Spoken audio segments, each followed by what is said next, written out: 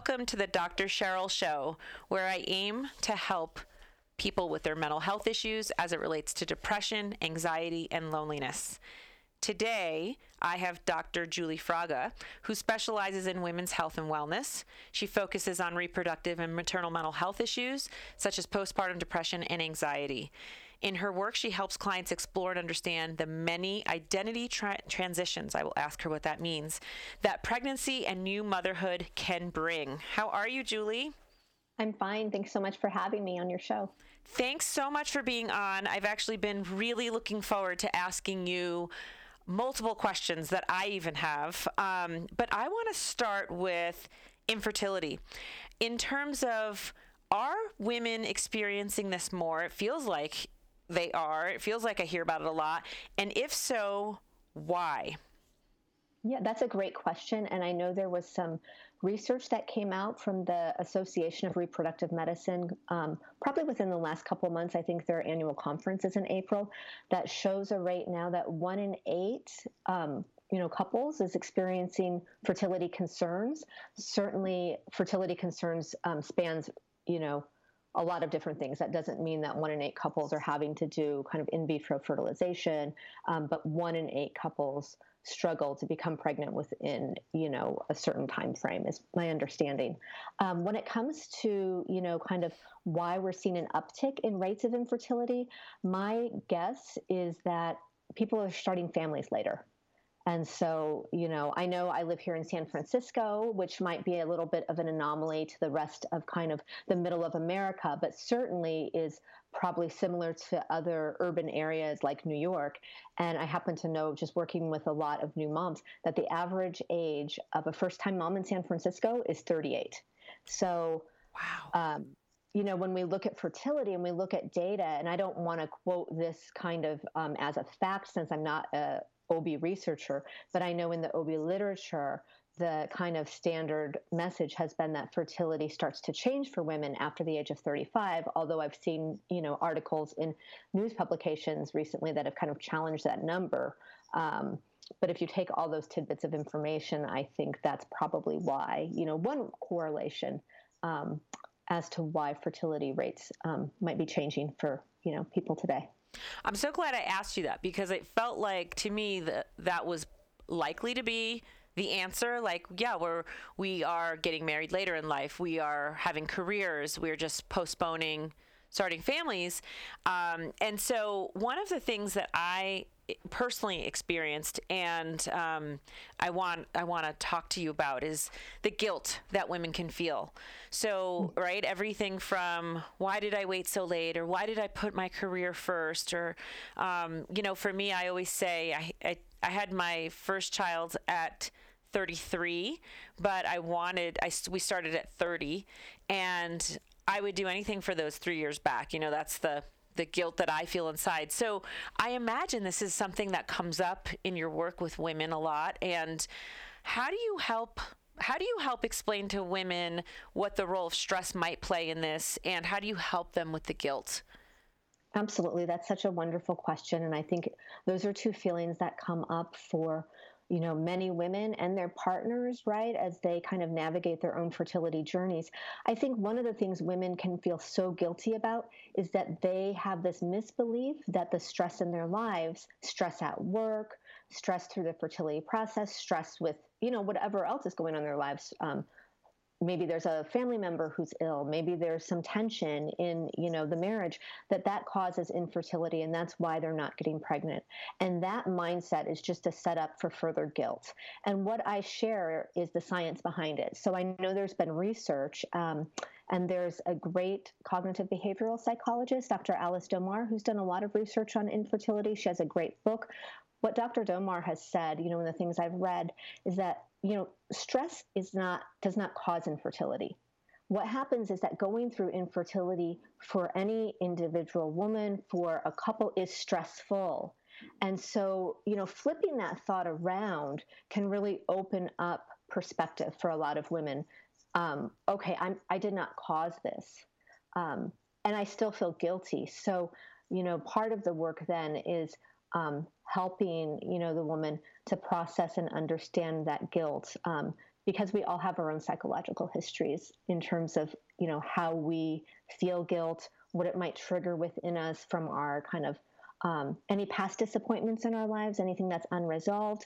And I think the most important thing to say is, certainly there are like mind body exercises and cognitive exercises that can certainly help women and couples navigate the symptoms and stress that arise during the fertility journey.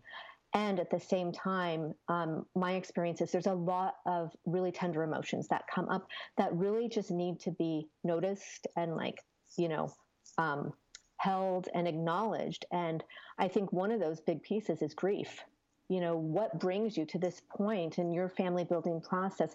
It means that you weren't able to have something that you envisioned.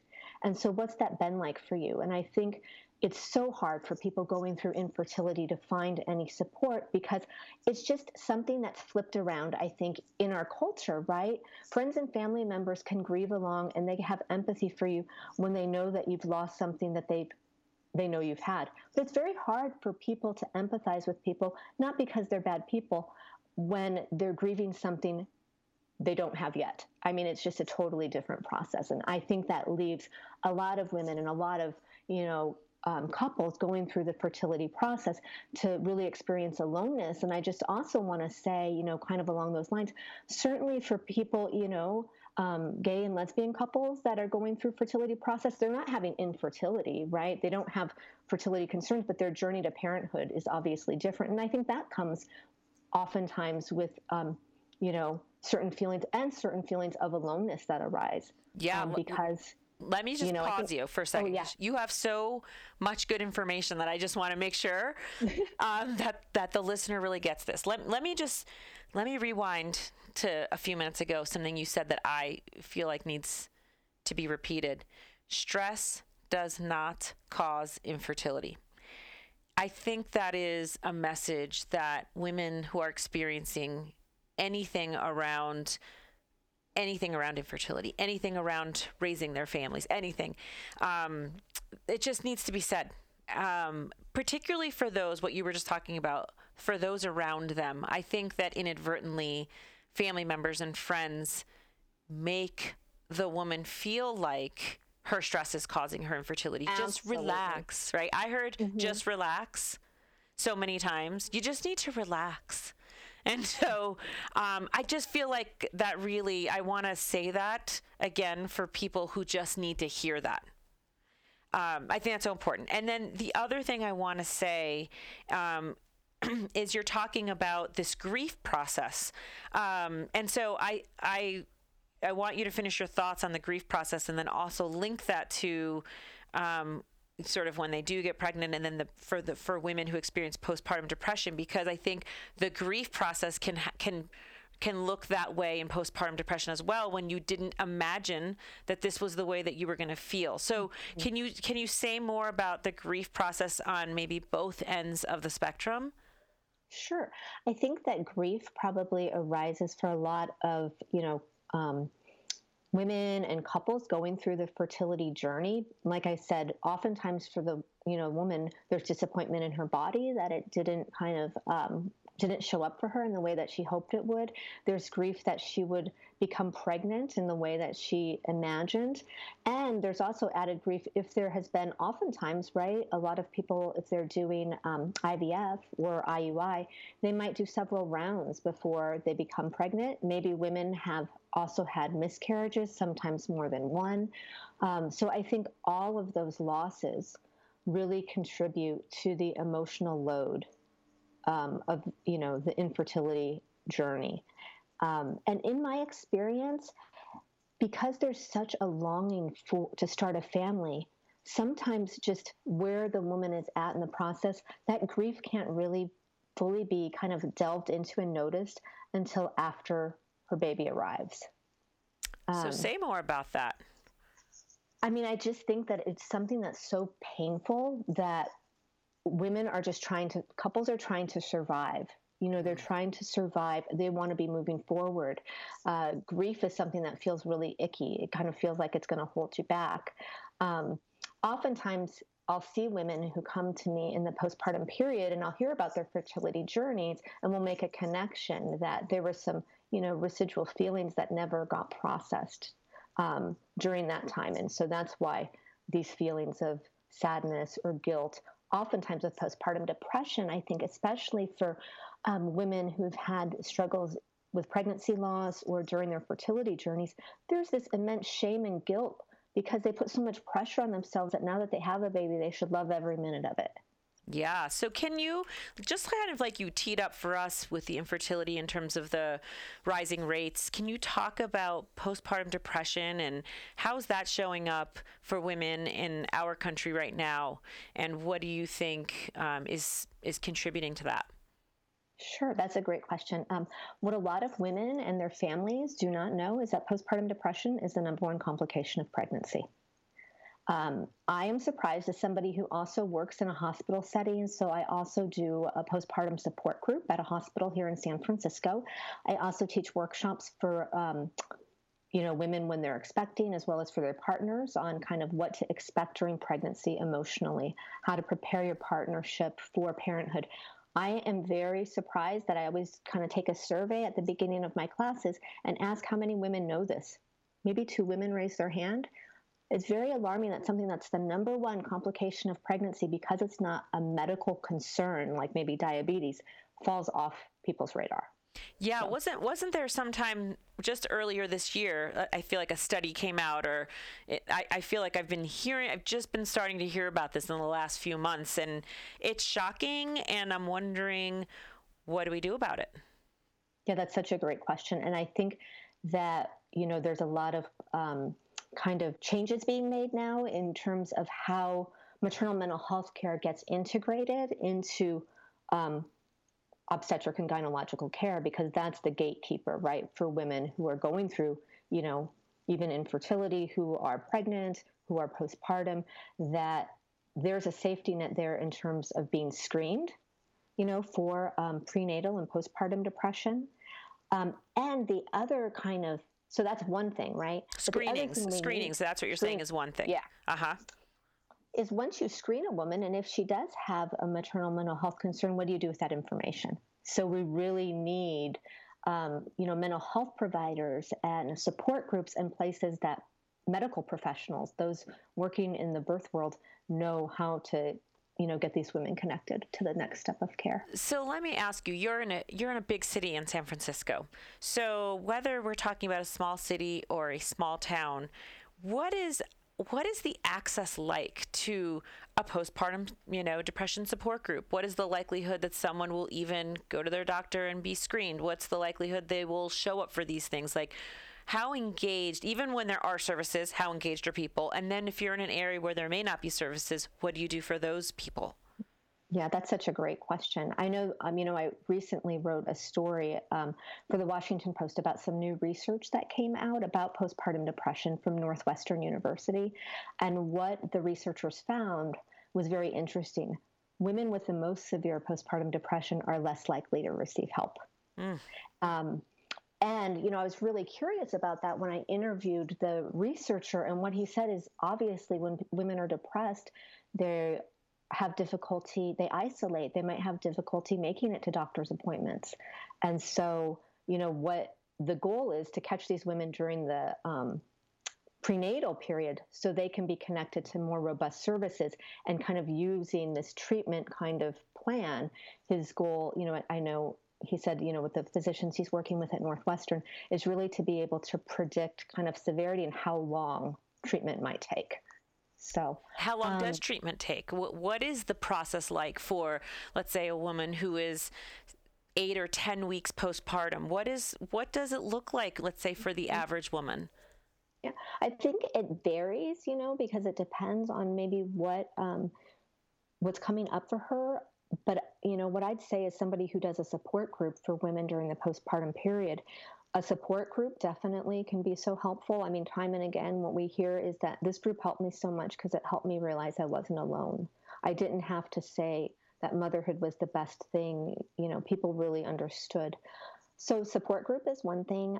Individual psychotherapy, and there's great, studies that show that cognitive behavioral therapy can be really effective to help women during the postpartum period, as can psychodynamic therapy, in particular interpersonal process therapy, which looks more at kind of a woman's relationship pattern to herself, how that plays out in her life, how it might play out, right? Even with a therapist. And when needed, I'd say medication. Yeah, sometimes needed. So so someone's listening right now, whether it's somebody who is a friend or a family member or an actual woman who's in her postpartum period, what are the signs and symptoms of postpartum depression? How do you know that it's not just, maybe some baby blues or it's your hormones out of whack, which is, I think, the message that a lot of women get. What are the actual signs and symptoms they should be looking for? Yeah. Well, certainly you brought up something really important that I'd like to address, which is the baby blues, because symptoms of the baby blues and postpartum depression aren't that different. So you would see feelings, intense sadness, irritability, tearfulness, feelings of overwhelm, difficulties certainly maybe with sleeping or eating. One thing, we kind of look out for as a screening question for moms is like, when the baby's sleeping, are you able to sleep? Is she sleeping too much or not at all? Isolating from friends and family, having intrusive thoughts, which, oftentimes are shame-filled thoughts. I'm an awful mother. My baby doesn't like me. Worry about the baby. Something might happen to the baby. And, those things can, come up with baby blues. But what we see with the baby blues is that those get better over time. Typically within, kind of 10 days to 2 weeks after the baby's born, those symptoms, it's not that women are feeling wonderful, but they don't get worse. Those things don't get worse. With postpartum depression, those symptoms don't improve. Sometimes they get worse, and they start to affect the woman's ability to function, right? Maybe she's able to still care for her baby, but she's not caring for herself. So I hope that answered your question. Is that Yeah, so helpful. So helpful. And I think the next natural thing it makes me think about is if I'm listening to this and I think, oh my gosh, I think my sister might have this, or, my best friend is going through this. How do you, as the support person, approach the mother who you think may be going through this? Because it seems like it's a pretty delicate topic. Mm-hmm, mm-hmm. I would say kind of start general by just kind of asking like how she's doing. Because I think so many moms don't even get that question asked. They are like, how is your baby doing, right? How's the baby?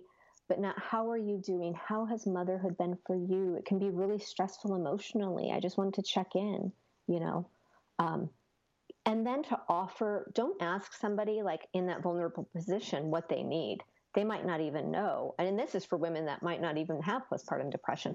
Offer direct support. I'd like to bring you some food. I'd like to come over and just sit with you so that you could take a shower while I'll hold the baby, or maybe the baby will be napping.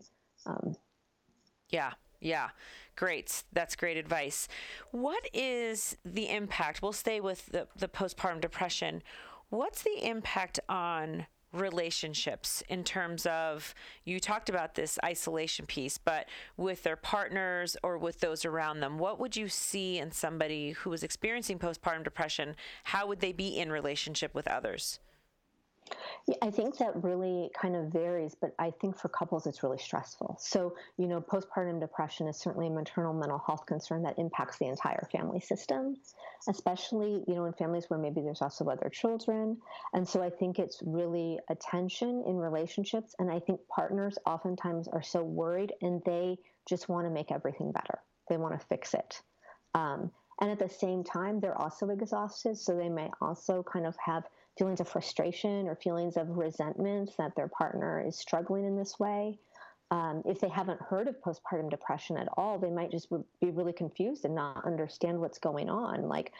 And that can come across then as judgmental, like, oh, you just need to handle your stress better. I don't understand what's so difficult about this. Yeah, I mean, I imagine that happens often, or that they say, this is what we've been planning for. This is what you wanted, or this is what we wanted. Why aren't you happy? And I can see how that keeps somebody in a hole. And so I guess as we're talking, my concern is how many women, I don't know if you know this or not, but actually do get treatment. We don't really know how many women receive treatment. And so that's something, what we do know is that there are a lot of women that don't. And I would say because postpartum depression can come in many different, show up in many different ways. So in my experience, women who after their first babies were born, maybe they had like slight postpartum depression or kind of moderate, kind of mustered through and felt miserable. And then they realized in their second pregnancy, maybe that it wasn't just that they were bad at motherhood or that it was stress, that it was PPD, and they reach out for some help. But we really don't know how many women are receiving treatment. Oh, gotcha. So you're maybe more likely with your second child to go, oh, okay, this maybe isn't normal. Yeah. I should get some help. So what do you feel like people need to know around the whole maternal mental health process? Like, define that and then give us some nuggets on what do we need to know so that we are better as the person maybe who's going through it at getting the help that we need, but also the supports around them, how we can better understand what does maternal mental health actually mean? Yeah, that's a great question. So maternal mental health, is this broad term that just refers to the mother's emotional well-being and psychological well-being during what we would call the perinatal period, which is prenatal and the postpartum period. And certainly when we talk about maternal mental health, we are talking about postpartum depression, right? But that's not the only maternal mental health concern. There's also postpartum anxiety, postpartum OCD, some women have bipolar disorder that was, not diagnosed previously that arises during the postpartum period. So when we talk about maternal mental health, we're really talking about all of those mental health concerns. But I think the best thing, that women can do and partners can do is to really educate themselves during the prenatal period about emotional wellness and tending to themselves. So being proactive and educating yourself. Mm-hmm. Can you talk about what do you consider the postpartum period? From how many months? How far out? Yeah. So the postpartum period, that's such a great question, Cheryl. It's really the first year after the baby's born. So that's so important. Yeah. Yeah. So could it be that a woman has her baby, she brings her home, she's feeling fine, and then this can hit you at month 6 or month 9? Absolutely. I mean, I think in my experience, and I don't know kind of the research on this, but I would say as a clinician who's worked with women suffering from maternal mental health concerns for, over a decade, oftentimes the symptoms of depression come on, I would say, within kind of the first 3 months. Or when there's a new stressor that pops up, returning to work, leaving the baby with a sitter for the first time, a new stress maybe partner's work has added travel, maybe somebody loses a job, maybe there's other kind of, even having to move to a different house or something. But certainly it can come up at any time during that period because the body still really is recovering from the birth process and pregnancy. That is, I think it's fascinating. And I, as somebody who's in mental health, but also someone who has had 3 children, there's a lot of this that, I didn't even know. Why do you think that we don't talk about this more? I think that we don't, I think people are starting to talk about it more than they used to, but I think that there's still so much shame surrounding mental health and motherhood. I think it's so shame-filled. What mother wants to face that she's having mental health concerns at a time when she's supposed to be caring for someone else? I think it's this setup of, like I say in my groups, you oftentimes feel like an amateur because you haven't done it before, but everyone expects you to be an expert. And when you face that cultural pressure, it's really hard not to let denial get in the way of what you need. Yeah, what you just said is amazing. You go from being you're really an amateur, but you're expected to be an expert, right? Everybody says nobody knows your baby more than you do. You're the expert on your baby. So yeah, so this is really, the not talking about it is rooted in shame. And like feeling also like everybody else is doing it better. That's what I hear from a lot of moms. They feel like everybody else has it down perfectly, you know? Yeah. Which only is another setup to have even more kind of judgments towards the self, or more kind of, you know, as you know, kind of with cognitive kind of, you know, thought traps, kind of going to this all or nothing thinking. Yeah, and my guess around that thought of other moms, you know, they know what they're doing. They're so much better at this than me. I'm going to venture to say that that's a thought that can happen even if you're not experiencing postpartum depression, but you're just in that whole postpartum period where you're just insecure and you're clumsy, and maybe your milk hasn't come in and there's lactation issues, and, you know, there's a whole host of issues that you're constantly sort of reminded, oh yeah, actually, I'm really not that great at this, but other people are. Yeah. And I guess the one thing that I'd like to say, I mean, I think that parenting, and I'm sure you see this as a child psychologist and somebody who's written a great book about mommy burnout and is addressing stress in motherhood, parenting culture has changed so much. And I think for many people, they equate child rearing as being a verb. Parenting. It's something we're always doing. And I think we're in such an achievement-oriented culture that it's very shocking for people when you do not have that feeling of achievement in the, you know, with parenthood. You want something to be predictable that's entirely unpredictable. And I think that throws people really emotionally off course. I think we really need to talk about that so people know it's situational. It's not that they're incompetent, right? Right. I mean, as you're saying that, I'm thinking, yeah, postpartum support groups are absolutely necessary, needed, want to see that grow. But the whole, you know, before you're getting even pregnant, the prepartum, you know, just knowing these things, having someone overtly say that to you, you know, parenting, we use it as a verb, and we think it's something that we're always in process of doing, and we've really changed. I think that information is so lacking for just women in general. Absolutely. You know, and it's something that I think should be in prenatal classes for women and their partners, because it kind of gives a framework from which to understand how parenthood affects people today, right, in this kind of time that we're in. Right, today. That is the key, because I think, you know, when I was writing Mommy Burnout and thinking about these women, a lot of times what I hear still is that women don't feel like they can identify with their own mothers. And so then it becomes this whole like, oh, that's ancient, or you don't know and you don't understand what it's like today. And they don't really quite understand what it's like today. But there are some things that haven't changed, right? Infant development hasn't changed. Right. And so there's some things that that I wish we could sort of have a marriage of, no, actually the women before us have a lot of wisdom that's timeless and that they can share. And then there are unique styles, cultural ones that we have shifted in terms of what parenting today means. And so to be able to have sort of a course or information about both of them, for me, seems like part of the solution, or could be really helpful. Absolutely. Well, Dr. Fraga, I could talk to you all day about this. This was really enlightening for me, and I feel really proud that we're talking about this, because I know that there are probably hundreds of thousands of women who could benefit from really just hearing this conversation, and I hope that they got some tips on things that they can do. And is there anything else you want to add or say before we wrap up today?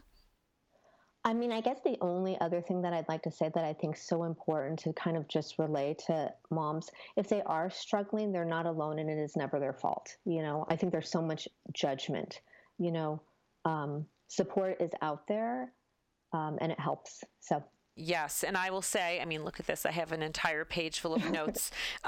What I want to end with saying, what you just said, is support is out there. And so if you're listening and maybe you are living in a small town or you don't have a lot of resources around you, support can just mean talk to your neighbor. Talk to a family member. Just be talking. I feel like if you don't have professional help around you, it's okay. Just keep talking. Do you agree? I think that's so important to tap into the community that you're already a part of. And then also for women to know that certainly organizations like Postpartum Support International, they have volunteers in all states that can help women find support in their area. And also there's a rise, right, of online support groups, even through Facebook. So there are other ways to connect in our kind of, very fast-paced digital age, but really don't keep your story to yourself, because when that happens, our fiction becomes a fact. So don't keep your story to yourself. I love that. Thank you so much, Dr. Julie Fraga, for sharing all of your wisdom, and thank you for the good work that you do. Okay, thanks so much for having me on your show. Thanks so much. Bye-bye. Okay, bye.